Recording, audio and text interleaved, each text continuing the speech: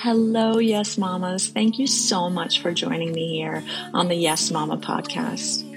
This podcast is a place for moms to come together and to get some simple advice on how to be their best self, how to feel best in your body so that you can show up as your best self for your kid and build some really amazing, close relationships.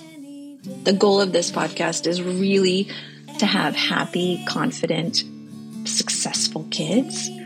And the best way I found to do that with my own kids and the ones that were in my class were showing up as my best self. So I was there for all the things that my kids need. Does that mean we're our best self every second of every day? No, but it's the awareness of knowing how to get back into it and the awareness of the simple things that we can do to get ourself back into alignment and happiness so that we can show up for our kids. So thank you so much for showing up to do this work together. Again, the goal is happy, healthy, confident kids. But the byproduct is a happy, healthy, confident mom. So thank you for being here on the Yes Mama podcast. I am so happy you're here. I have so much love for every one of you. Now go love on those kids. Here we go.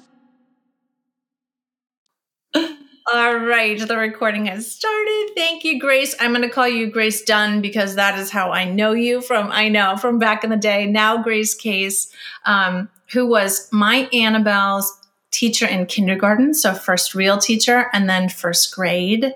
And the picture, I was going through scrapbooks this morning because the picture that I have of you in my head during that time was Annabelle got to be line leader on Halloween.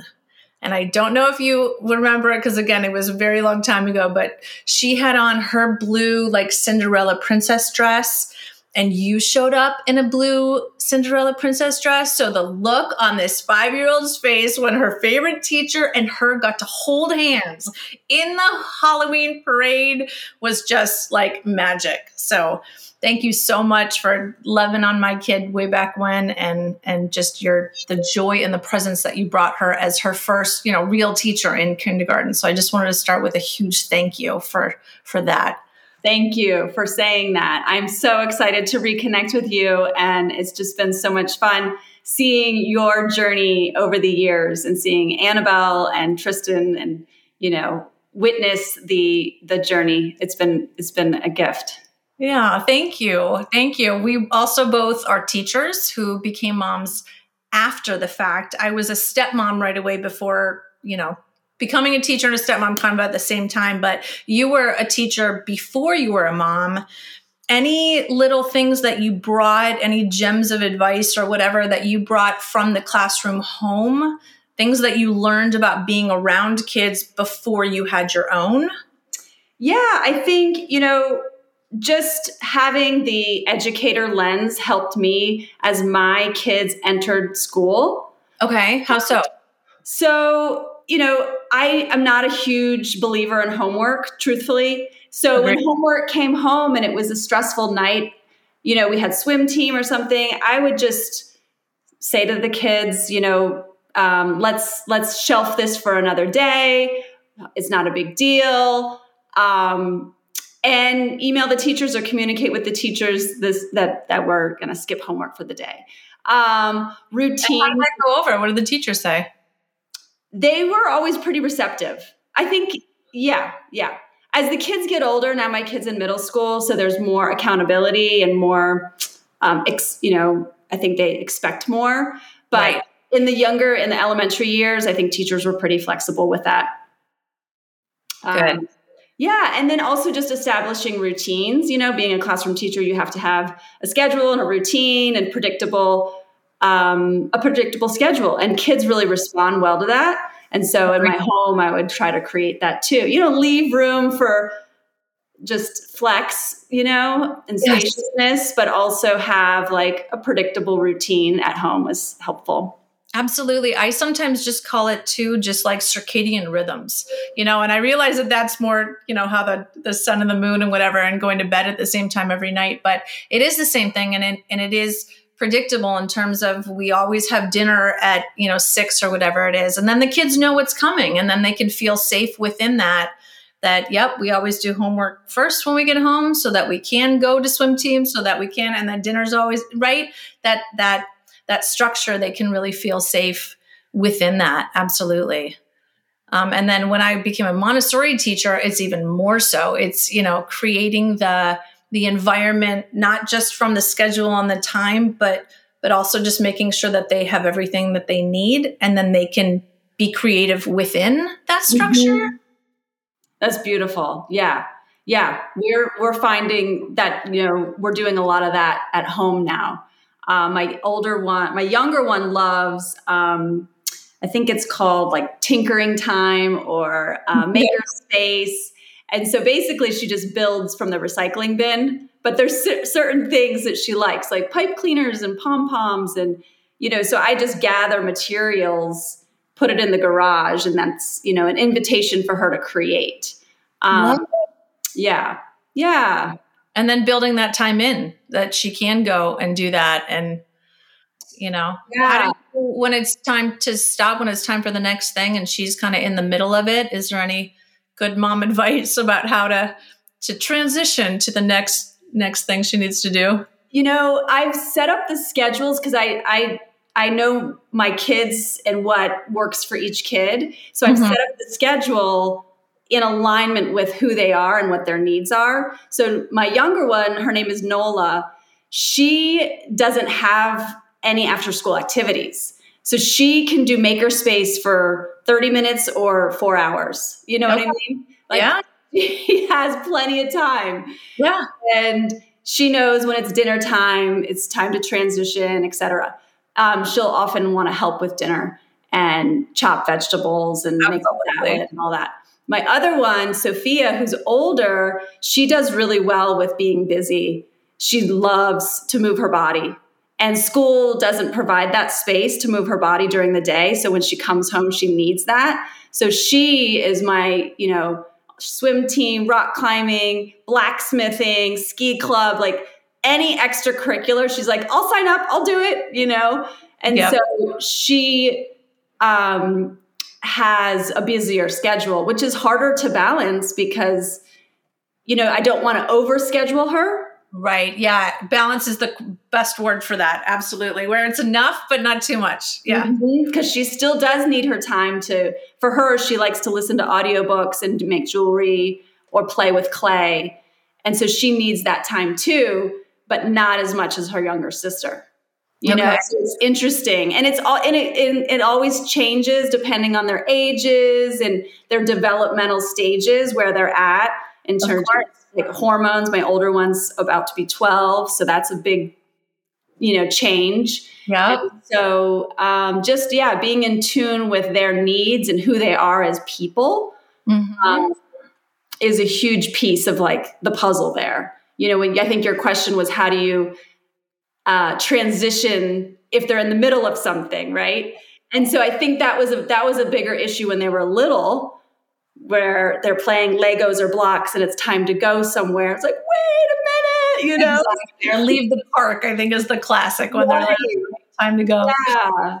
Yeah. And my tool then was just, in 5 minutes, we're going to be leaving the park. So in the next 5 minutes, make sure you do the final things you really want to do here, and we'll be back tomorrow or something like that. Absolutely. Well, I just have to applaud you, pat you on the back. I know who you are, so it's not surprising to me, but the whole thing about knowing your kid, knowing each individual personality, each individual, not just what they need, but being open enough with being comfortable with who you are to really see them for who they are, and then help guide them in that direction. It's not that Nola, if she doesn't want to do 12 activities, you're okay with that. It's not a reflection of you in any way, shape, or form. That's who she is. That's how she works best in the world. And so you're allowing her the space to be her. And what a gift from a mom to be able to do that. I just pointed her out because it's almost that the under-scheduling moms are the ones that are like, oh, well, I make her. No, if she doesn't if school and tinkering is enough and that's filling her up and she's happy and social and all the things that we need to hit, why not let her just be her, right? Exactly. And I think, my messaging to my girls is we need to find things that bring us joy. Yes. 100%. And we need to find things that spark curiosity and ignite that joy within, right? Because it's a ripple effect. Like if you're joyful and happy, you're going to go out into the world and spread that. And I had that mindset of like, Nola Bell needs to find either a piano, like a music instrument, or a sport. Like she needs to find something. And I had that mindset. And we did piano, and after 4 weeks, she didn't want to do it anymore. And I was really encouraging her to stick with it. And she said, Mom, you've told me to find things that bring me joy, and this isn't bringing me joy, so I want to quit. And I was like, all right, fair enough. Well, it was my mindset that was driving her, and she's had the voice and the awareness to say, I need to actually come home from school and just have some downtime. Like, all right. And so she's meet her there. You met her there. She said, this is not bringing me joy. And you heard her and let her tell you that, right? Because even when they're little and they say that, sometimes you're like, oh, but I paid for it for, 6 months, or, oh, well, too bad we're doing this until it's done. There's so many things. The fact that you could meet her there and she told you exactly what she was feeling, I think that has to just create, I know it does, but it has to just create this bond where she knows she can tell you anything then, right? Yes. And it's that when she comes to you with this and you responded in a way that made her feel safe and heard and understood, then she can come to you with anything. Yes. And it's this message of, I trust you. I trust that you know what is best for you, even though you're 9, right? Yeah. It doesn't matter. Because I want my kids to really tune into who they are, what feels right, trust their intuition. And this is an example of that. It's like, okay, I trust that piano is not the right thing for you, even though my mind is like, well, you're really talented. Right? Are you sure? Longer, like maybe it's just hard at the beginning because you don't know yet. It's like, all right, when she's ready, she'll advocate for herself that she wants to do piano, just like she's advocated for herself that she really wanted a mountain bike and rollerblades and, those things, and wants to. Yeah. So she spends her time after school in the field, picking flowers, making, these beautiful creations out of nature and swinging from the air yoga hammocks and, tinkering in the garage. So Absolutely. That also speaks to, it's a little teacher part of my brain that's jumping in, that whole Gardner 9 intelligences and how everyone has their own gift, their own things that they're good at, not so good at, or whatever. I like to think of it from the positive things that they are really good at.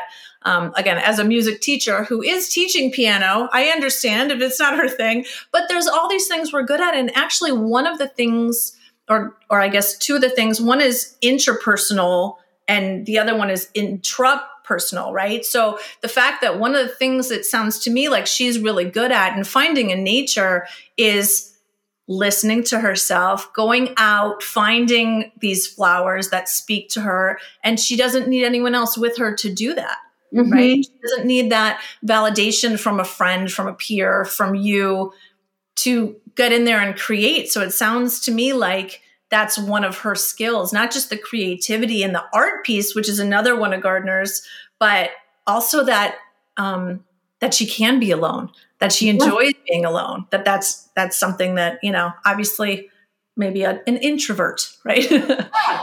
And to have independent play, I think is really powerful for kids. Yes. And when the kids come to me saying, I'm bored, I'm like, great. Because you're not going to want to be bored for long. So you'll figure out something to do. Just give yourself a little bit more time. I completely agree. And that's actually a great segue. Not that we won't talk about your older one more in a minute, because it's funny. My Annabelle is the one that has to have a million activities. Just absolutely. At the beginning of this year, which is her senior year in college, she was so overcommitted for the first 3 weeks of school that she said, Mom, what did I do? I don't even have time to go to class because she, is the president of the ski team. And for her sorority, she was like the one that walks them around Alpha, whatever, I forget the name of it. And, helping the freshmen pick their houses. And then she was helping a professor with something else with the ball. And she said, what did I do? I said, you always say yes. You raise your hand, you want to do it all. And now you got to learn. Maybe sometimes we don't say yes to because she does love it and loves being out there, and being busy is definitely what she enjoys. But then there's the other half of it of, now I'm not scheduling it for you. So make sure you're not completely overscheduled and then burned out. So, a lesson in balance. I think the universe or life is always presenting that lesson to us in various forms.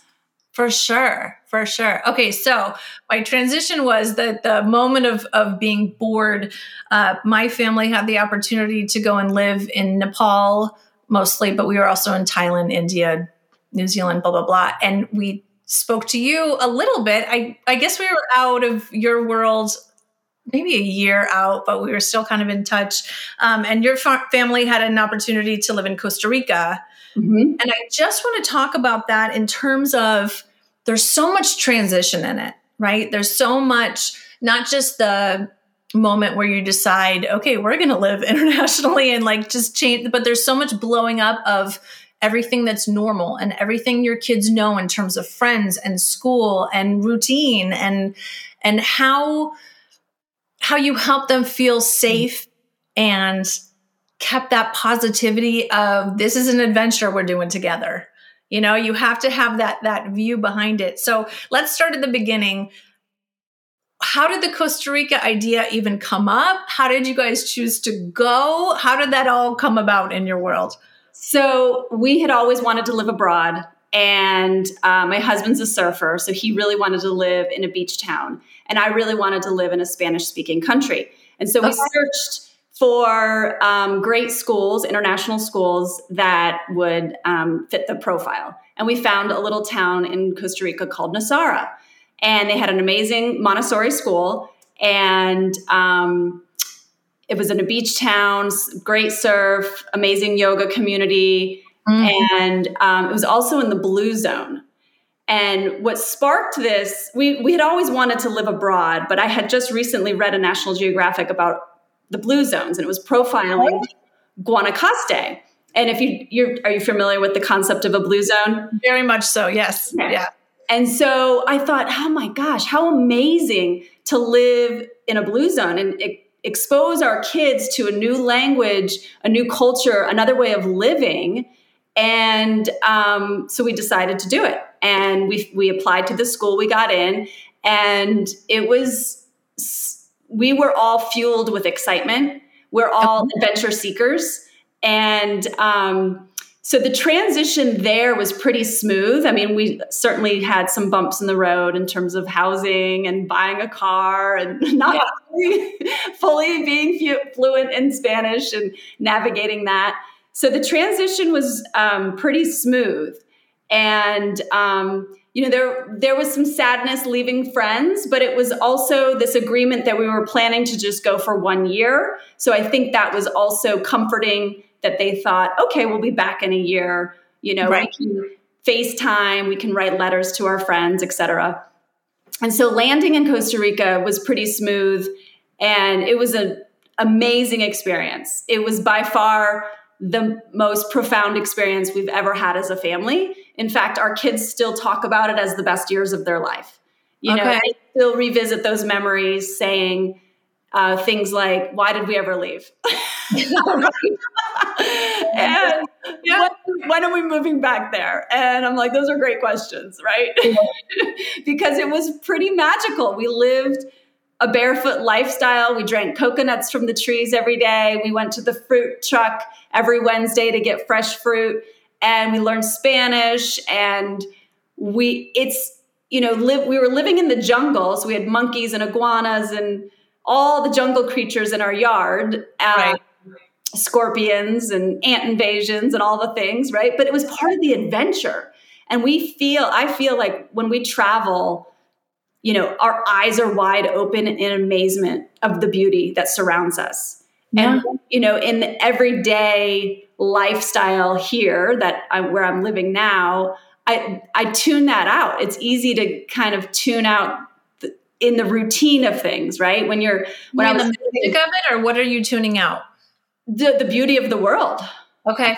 Take it for granted. I think living there, everything was so new and, beautiful and remarkable and exciting. And I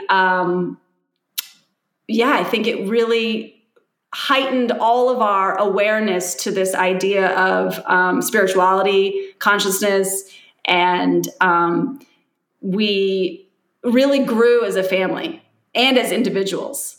I love it. We'll see how things evolve, but we do hope to go back to Costa Rica for high school. Oh, okay. So we'll see. Yeah. Excellent. That's great. There's a family friend of ours who they're in a little town in Mexico, and a lot of it's a whole expat community, and they kind of do the same thing. And they all know that they're down there together, and they have houses and an amazing school. And it's just, it's a choice. It's a lifestyle choice of people who have come together and really are like, let's live purposefully. I think is everyone I talk to that has done this in some sort of way has done it for a real reason. And it is, like you say, there's so much consciousness. There's so much, especially when you're in a completely new place. I remember going to the market in India and being like, okay, let's see what's there. You just have no idea what's going to come, and you're surprised and delighted when there's something that's, new or different. And it's like, oh, right. And you have to just enjoy that ride and just have fun with it. And, learning how to wash my vegetables and fruit was a whole, whole thing of, okay, how much bleach do you use to wash it off to make sure we don't get sick? There's so many pieces of it. But can you speak to the fact that your husband too, obviously, but you, because this is a mom's podcast, are the leader in terms of seeing the magic, seeing the joy, because I'm sure there were things that came across that were difficult, right? There was not like magic and joy and spiritual every single day. I'm sure there was some adversity in there. How did you lead? How did you stay in the moment yourself so that you could show the girls how to do that as well? Yeah, that's a beautiful question. I think really being committed to my daily practices, including yoga, meditation, breath work, eating nutrient-dense food, having daily practices that were nourishing to my system and to my soul, helped me be grounded and ready to present, ready to welcome my children before they wake up. So I would always wake up around 5:00 in the morning. I still do. I know. And I do my morning ritual before they wake up so that I am fully present and grounded. And then when they rise, it's like, good morning, let's have smoothies, It's not It's so funny because every time I talk to someone or when I think of doing, as part of this podcast, I'm doing like a Monday mom mindset. So just like a simple 10 to 15 minute, let's just get our head on right for the week. And then the longer ones on Thursdays. And as I'm recording them, I find myself recording about all these things that when I'm recording, they feel so, I don't want to use the word simple, but simple. Like a gratitude practice, taking time for yourself. You hear it all the time. Drink enough water. I mean, let's start with that one, right? Just make sure you're hydrated. And it's so funny that when you do build those days and you're used to it and you've done it and it's your normal way of life, how important it is. But when you're kind of just starting out, or you're really stressed for whatever reason, work, home life, whatever, and it goes by the wayside, you forget how these things that are so simple make so much difference. Absolutely. Even just 1 minute of mindful breathing can be a game changer. And I believe breath is medicine. And we all have the power to just quiet the mind for a minute, close the eyes, and focus on the breathing. And it really calms the nervous system. It reframes the thoughts, and it's a game changer, you know? Right. Yeah. Yeah. It's funny because, I feel like it's so simple and I'm like, yeah, you should find gratitude. And like anyone listening would be like, yeah, okay, I've heard that a million times. But then I come back to it as it's huge for me. I mean, as part of my whole morning thing, there's breathing and meditation and yoga is like all the things you said. Absolutely. So we're just on the same page, but it seems so like cliche. Right. I guess that's the word I'm going for. Like, oh, well, you should meditate. And so there are people listening like, oh, okay, I've heard that before. So, we as moms who are super close to our kids and are finding kids who are learning to listen to themselves. I know I've taught my kids definite breathing techniques. I'm trying to think. There was a thing with Tristan the other day where a breathing technique that I taught him when he was doing biathlon. So when you get your heart rate way high from doing all the skiing, and then you get to the shooting part, and his heart was going so fast that he could barely see where the things were. And he had remembered that classic 4x4, the box breathing that I had taught him. And so these things come back to the kids when they need them, right? When we've taught it to them over and over, and they've felt how it does calm the nervous system and how it does help them to refocus in a time that they need it, in a big test or when someone's being mean to them at school. I know my kids have used it then too. My daughter once was like, well, I took my deep breath and then I said to her, blah, blah, blah. And I was like, absolutely. Right. So we have to do these things for ourselves so that they can see it in action and then use it when they need it. Mm-hmm. Mm-hmm. Right. Yeah. So anchoring into those daily practices, like you said, you asked about being the leader of the family. Mm-hmm. And that brings so much peace within and joy and doing things. I'm a big believer in doing things that bring joy. And that could shift. That could be something simple as like just listening to the birds outside or going to a yoga class or walking on the beach. But having that then creates this sense of leadership that's joyful and exciting. And when the kids come, I mean, certainly there were times of challenging times in Costa Rica when the kids got sick. We were in a teeny tiny town and it's like, oh goodness, where do we go and take them to the doctor? The closest hospital is 4 hours away. Is this urgent? Are we, and we're not speaking the language as well as I had hoped by that time. So there were certainly challenging times, but those practices serve the mom during those times too. It's like, okay, sure. I think that's when, the spiritual stuff came in too. Yeah, absolutely. Absolutely. And just speaking to the joy, it's funny how you get used to lining up with it, right? When you choose that and you choose today, I'm going to find the things that do bring me joy and I'm going to lean in, and that's the glasses you put on, right? The rose-colored glasses. Okay, there's no reason not to live in joy. Again, it feels so simple and so cliche. So I feel like I'm even being simple and silly talking about it, but it's everything. It's if I look for it, then my brain is always going to look for it, right? Those subconscious thoughts that if I say I want to buy a blue car, you're going to see blue cars everywhere, right? So your brain is actually helping you by looking for it. And then when you see it, being like, wow, there it is. Right. Mm-hmm. And then I get to be happy. Like the ending part of that, the finishing it up, the closure is that then you get to live a happy life. Okay, sign me up. Right. And then I get to teach my kids how to live a happy life.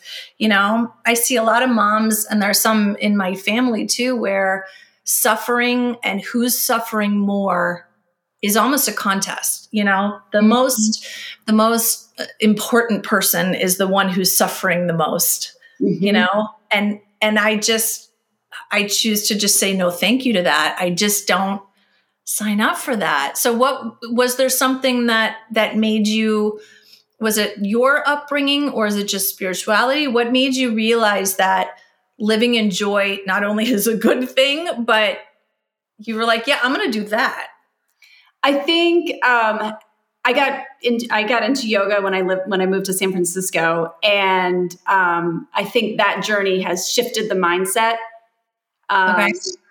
But yeah, having this awareness that it is a choice, and even in challenging situations, and it's a practice I still work on every day because I'm going through a transformation now that's challenging, and I have a choice to worry, or I have a choice to anchor into hope and faith and trust. And those are two stories that my brain can create. I can create a story on worry, and that can be real scary, and it can feel real, and it can make me stressed and anxious. And oh my gosh, what if this happens? Yeah. Right? Or I can choose. It's all true. It's all true. That all could happen. Absolutely. Yes. Or I could choose this story that is in alignment with hope and this other vision that is peaceful and calm and nourishing. And that's a story too that I'm going to choose to focus on, because that helps my body feel regulated and calm and peaceful. And so if my mind wants to create two stories, then I'd prefer to focus on the one that's more positive, right? But it's a practice. It's like the awareness. Oh, yes. My mind is going crazy and worrying about this thing that feels scary, and yikes, what if that happens, right? And it's the awareness to catch that thought. And then I don't know what the word is. Well, practice. There really is a practice. Yeah, absolutely. Shift the thinking. Yeah. Yeah. Yeah. I remember way back when in my postpartum days. So right after I had Annabelle, that, you're in with that flood of hormone, and there is that whole postpartum thing that goes on that's true and natural and happens to everyone. And I remember thinking about it. I could get in my closet and close the door and curl up in a ball, or I could walk out the door, put my baby in my little new sling, and we could go for a walk around the block. And both choices were so real and so clear. And I had to, like a light switch, choose one. Like it honestly was that like 50-50. I could go either way. And there is a little bit of strength to say, okay, I'm going to go this way. Right. And it's not always a choice, and I'm not putting anyone down. I've had bouts of depression in my life, no doubt about it. So it's not a put down in any way. I just remember it being this moment where it's almost like you see yourself, right? When you're having these thoughts, or you feel yourself spiraling, right? Because those worry thoughts, they are true. They are something that could happen there, or something that did happen. And you do have to switch that light switch and say, you know what? Okay, but let's go this way. Right. And I think, part of my morning routine is I set an intention for the day, and I just think about a word. Like I want to embody peace, or I want to intend to bring more kindness, something like that. So I go back to the intention too. It's like, wait a minute, my intention for the day was peace. That thought is not very peaceful.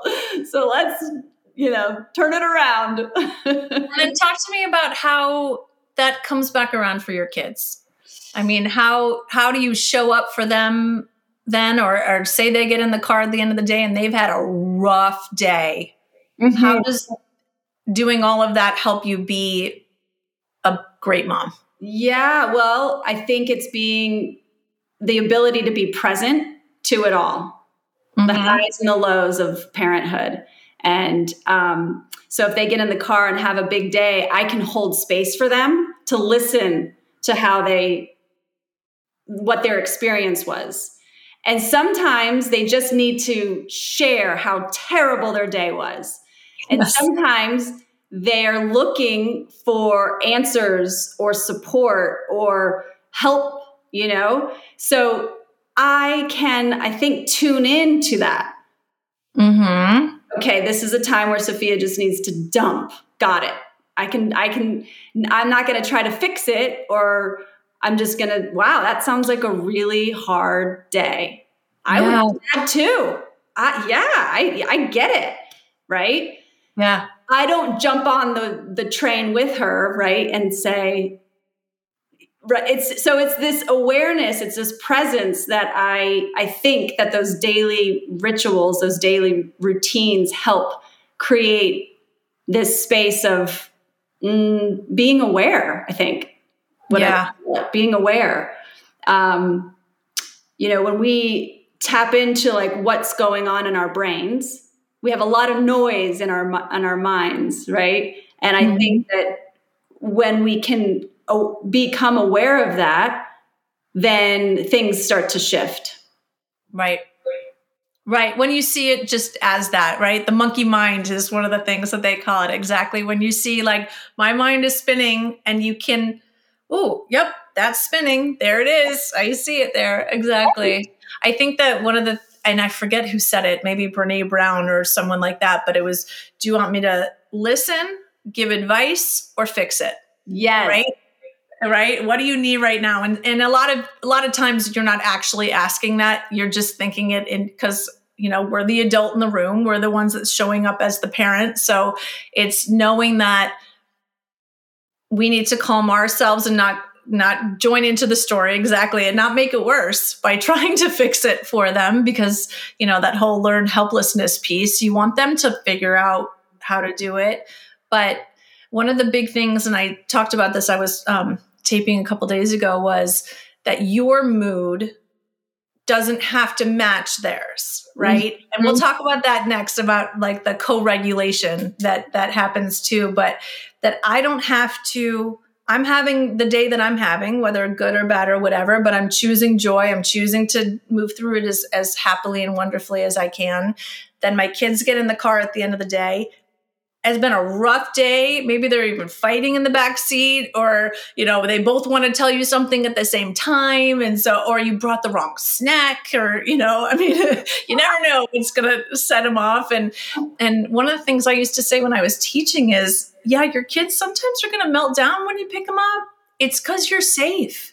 It's because they can do that with you. It's because they know that that's a time they can, all the things that they have to put on to get through the day, pretending to be stronger than they are sometimes, or being nervous because they had a test or whatever, or not getting picked at gym to be on the team that they wanted to be on. When they see you and they can just let it out and put that all down, you get to be witness to that. You get to be that safe space for them. But what I'm trying to get to is, but we don't have to lose ourselves in it. Mm-hmm. That's their day. There is a little separation of, I'm going to stay happy. Let's help you work through it so that you can meet me up here. Mm-hmm. Right. And then we have this kind of night together instead of letting their moods or problems pull you down. Yes. Right. Yes. Yeah. So co-regulation, and we're getting off track from the international travel thing. We'll go back around, but your wisdom is so much better in all the things. So we're going to stay here for a minute. Talk to me about co-regulation. I'm sure like the concept, right? That when your kids, vibration, through space, through feeling. I mean, we all as moms have intuitive feelings of how our kids are doing. And you can be in the same room and your energies kind of meld, right? Yeah.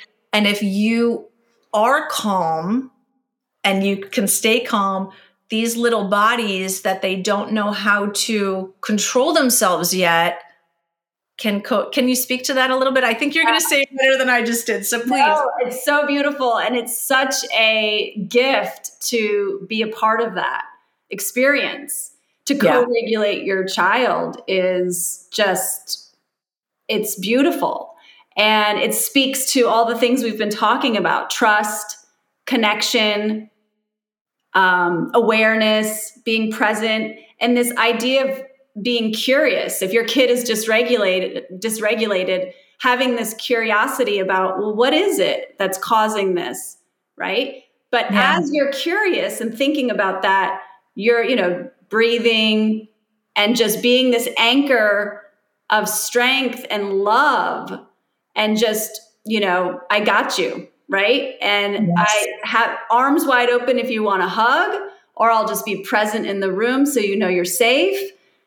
When you're ready, we can read a story, we can talk about it. There's options here when you're ready. Or sometimes the kids just need to cry. And then again, it's like, here I am. I can hug you if you would like that, if that feels good.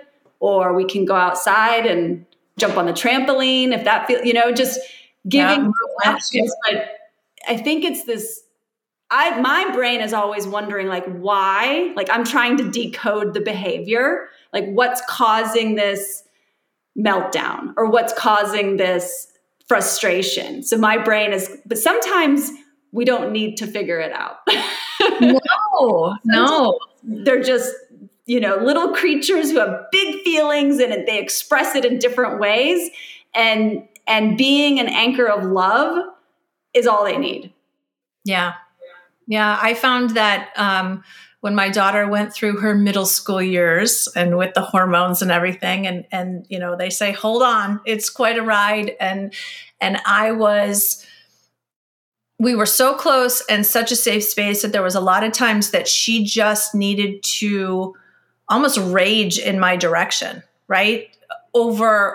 Because how, even talking about postpartum a second ago, those hormones are real, and that it's a lot. And if you don't know what that feels like, or, what's happening in your body, and sometimes it is rage ones. And I could stand in the kitchen, and we always would cook together too. And I'd say, why don't you chop up that pepper while you're here next? Well, I'm not going to. And she would and I had to remember that, again, I'm the grown-up in the room. I can just be here with her, for her. She can let all that stuff out.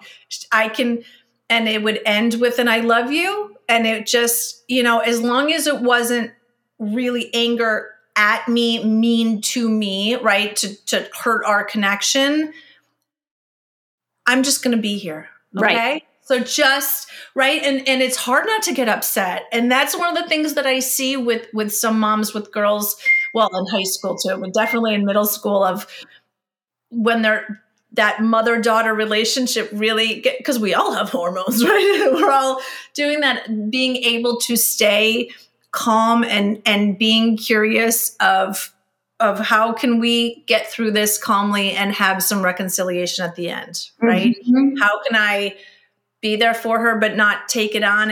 And when you get mad too, that's not going to help the situation, mm-hmm. right? So there are some moments when you say, I understand, I'll be right back. And you go cry in the bathroom for a moment and do your breathing and come back, right? So, having these practices to be able to calm your own nervous system so that you can be present for it, mm-hmm. right? So that you can hold the space for it. I had a mom one time when I was teaching in Montana, and her daughter was one that was super high energy and all day long and doing all these things. And, when we would go skiing, because it was school, we could go skiing in the afternoon a couple days a week. So going skiing, and she'd come home and she was her energy was just up and everywhere and so much, and yelling at mom and needed a snack. It was just so much going on. And I gave the advice I said, you feel that happening, go to one of your bedrooms. I don't care which one. Lay down on the bed for a second with the lights off, just silently. I'm a big proponent of touch too. Yeah. Just, touch her on the back, touch her on the chest or something, and you breathe and just give it a second, right? Are there any really good things that you've found that worked over the years, or advice that you've given as a teacher when there were kids that were kind of dysregulated and the moms weren't sure how to handle it? Any little... Well, currently my youngest one, we just moved to a new house, and my youngest one is now scared of the dark and is very fearful around bedtime. Okay. And so we went to the crystal shop. Love it. And talked to the owner and, had a very honest conversation about this, this is what's going on. And Nola has some fears at nighttime. And do you have any stones that would help with protection and safety and love and good dreams? And she so kindly guided us through several stones, and Nola Bell collected a bag of stones and crystals to take home, and she puts them under her pillow or around her. And so that is one tool that really helped. And I'm just laughing to my girlfriends. I'm like, look at I took a picture of my daughter and I'm like, look at this, is so silly, but also it soothed her. Yeah.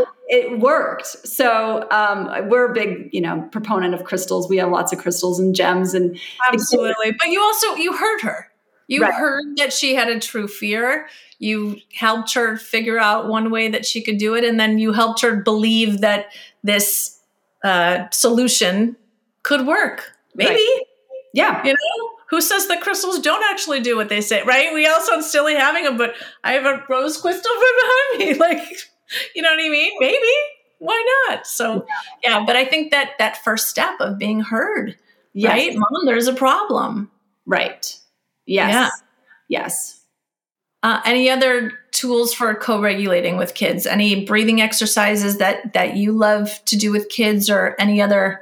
Yeah. When they were little, they would at bedtime, they would put their stuffed animal on their belly. And I would just invite them to watch the animal rise and fall, go up and down. And that was a very calming activity at bedtime. I'm trying to think of other, it's different for each kid because each kid is so unique, right? So again, it goes back to that connection and knowing what your kid needs and what would benefit them. True. In order to co-regulate them. Because what I would do for Sophia would be very different for what I would do with my younger child. Yeah. So, like I said a minute ago with the touch, there are some kids that love that and it's everything. And there are some kids, not so much. Don't. Yeah. When Sophia was younger, she loved a weighted blanket.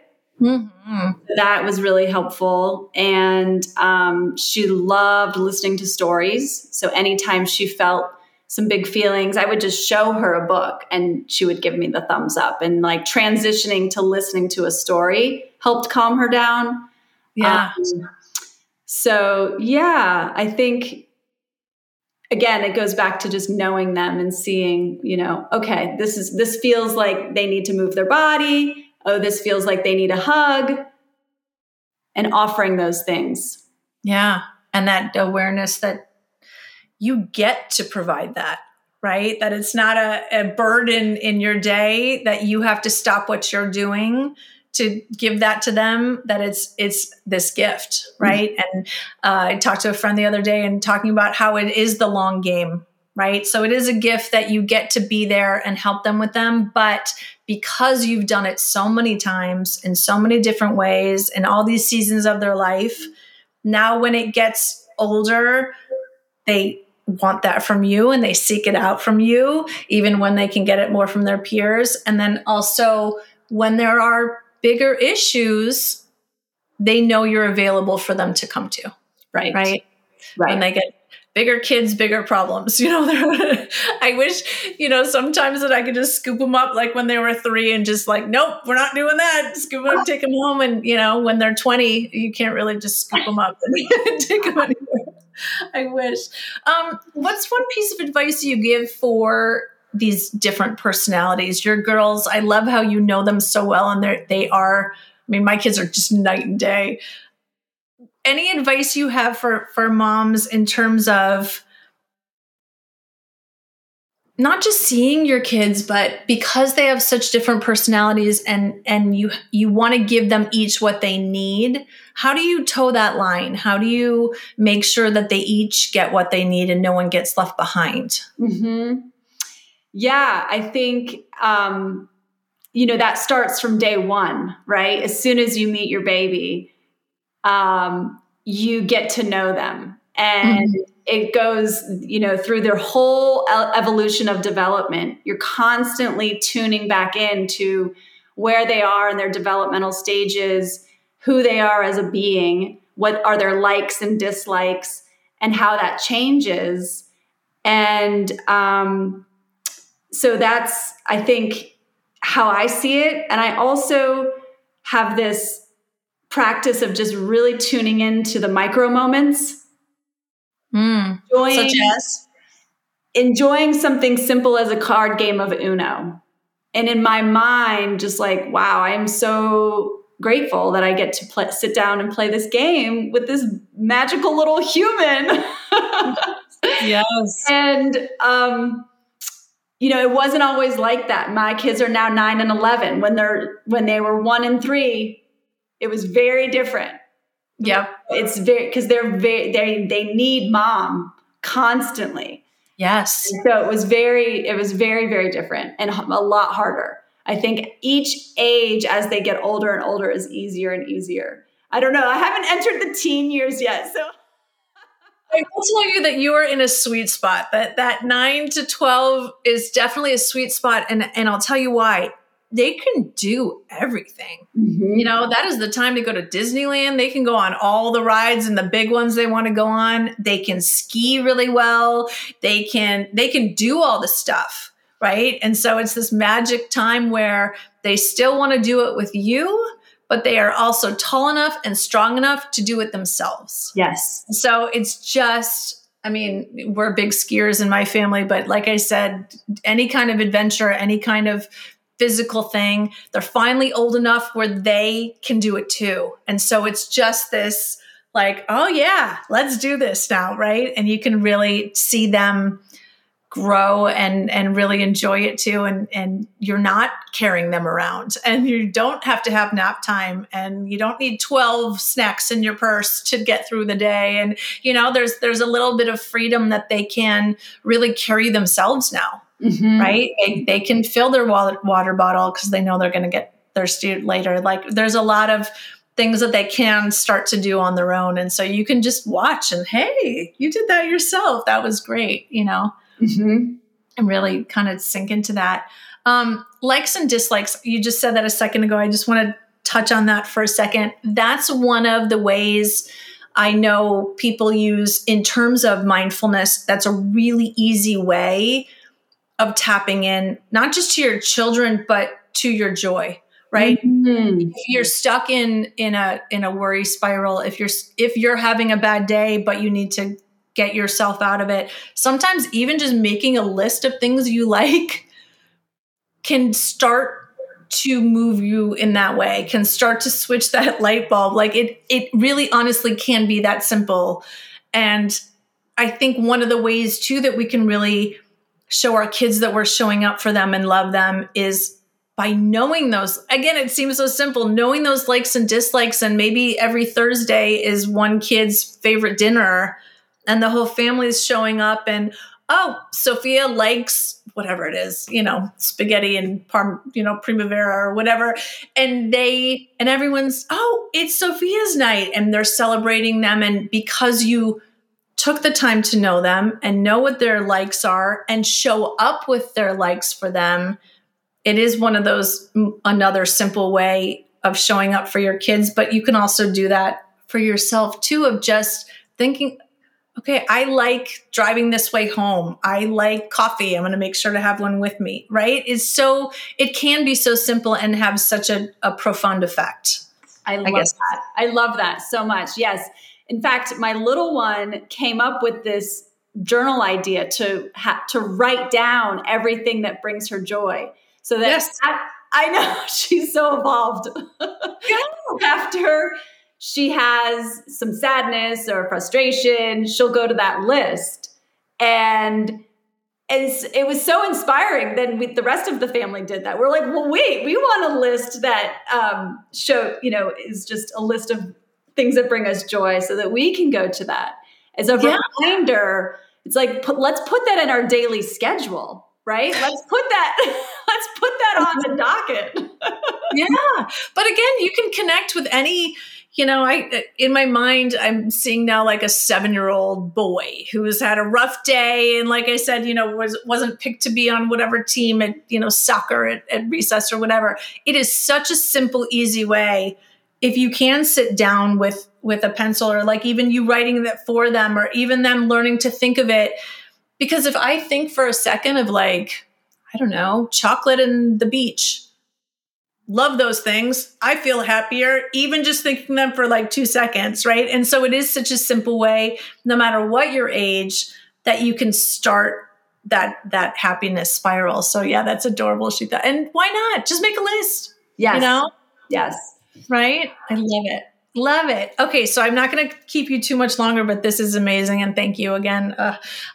So I love to end these with just a little bit of grandma advice. So when you are a grandma and your girls are moms themselves, what was the best piece of advice that you received or that you would give to your girls to, be the best, happiest moms that they can be? I think, gosh, it's so layered. There's so many things I want to say. There can be many. It doesn't have to just be one.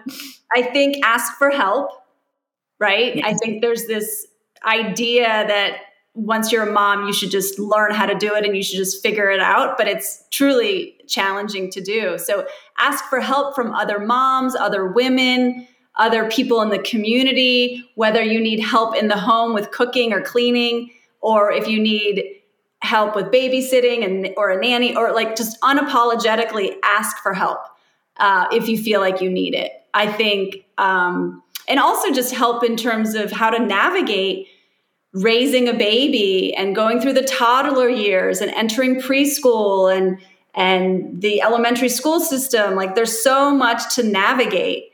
Yes.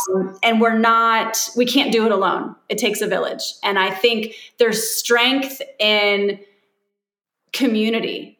So having community is so crucial because women are wanting to support other women.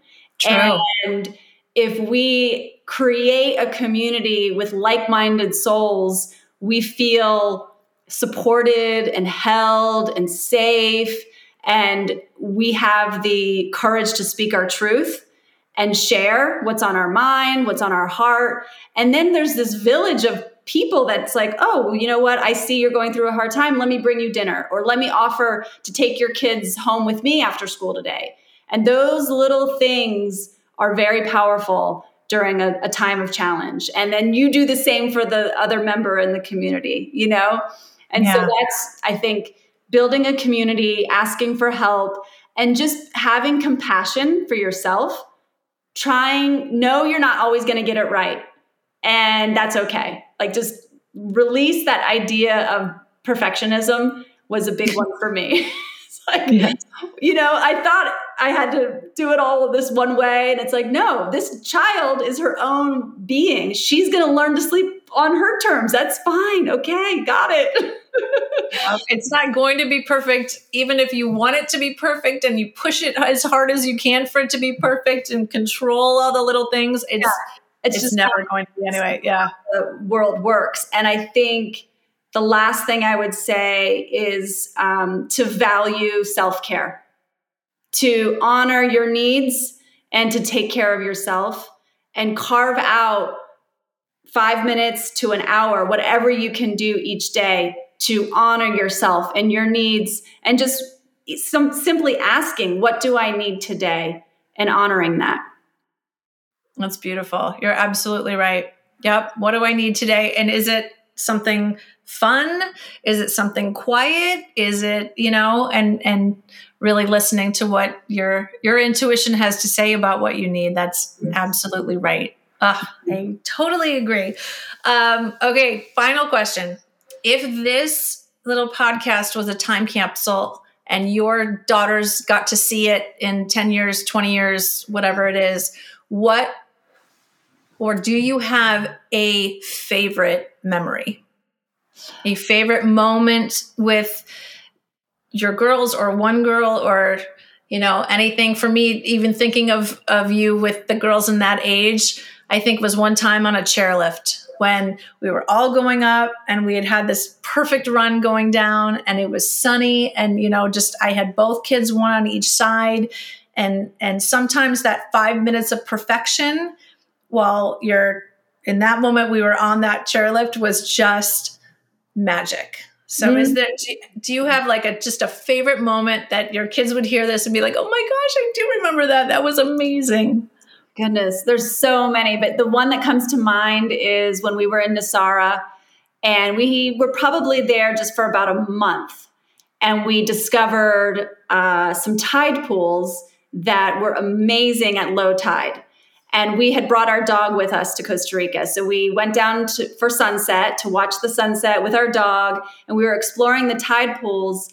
And we found a pufferfish that was blue. It was blue and white spotted, and it was puffed up. And we were just standing there in awe at the beauty of this giant pufferfish.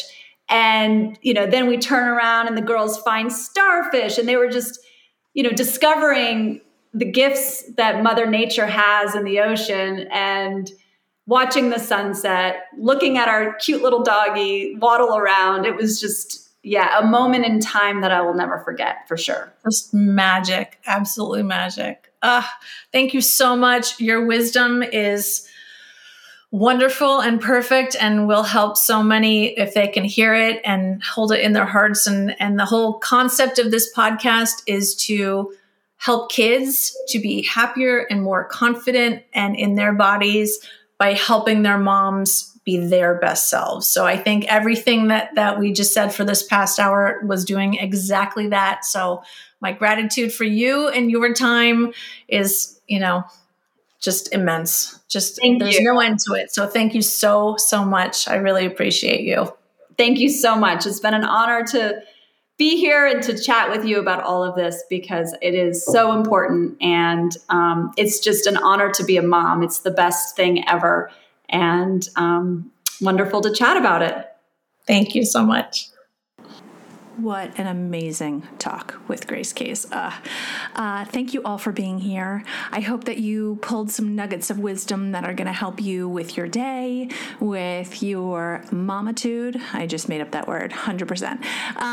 And also just with the fact that we do get to be moms. I get to pick up my kid from school. I get to be there for when they have big feelings.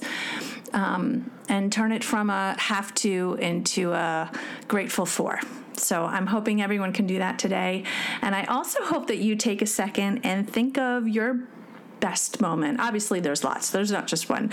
But one amazing moment that you've had recently or a long time ago, I don't care when it was, and a time that it was just great. Being with your kid was just amazing. And think about it. What did it feel like? What did it look like? What did it smell like, taste like? All of those senses. And maybe that'll give you the opportunity to see it next time it comes. Or maybe that gives you the opportunity to build in some of those moments this weekend. So I appreciate you so much. I thank you for being here for all of this. On Monday, there will be another Monday Mindset. On Wednesday, there will be another hour-long episode. So please subscribe. Feel free to leave a review. Anything you have to share helps me to move forward. And thank you so much. I love you all. Now go love on those kids.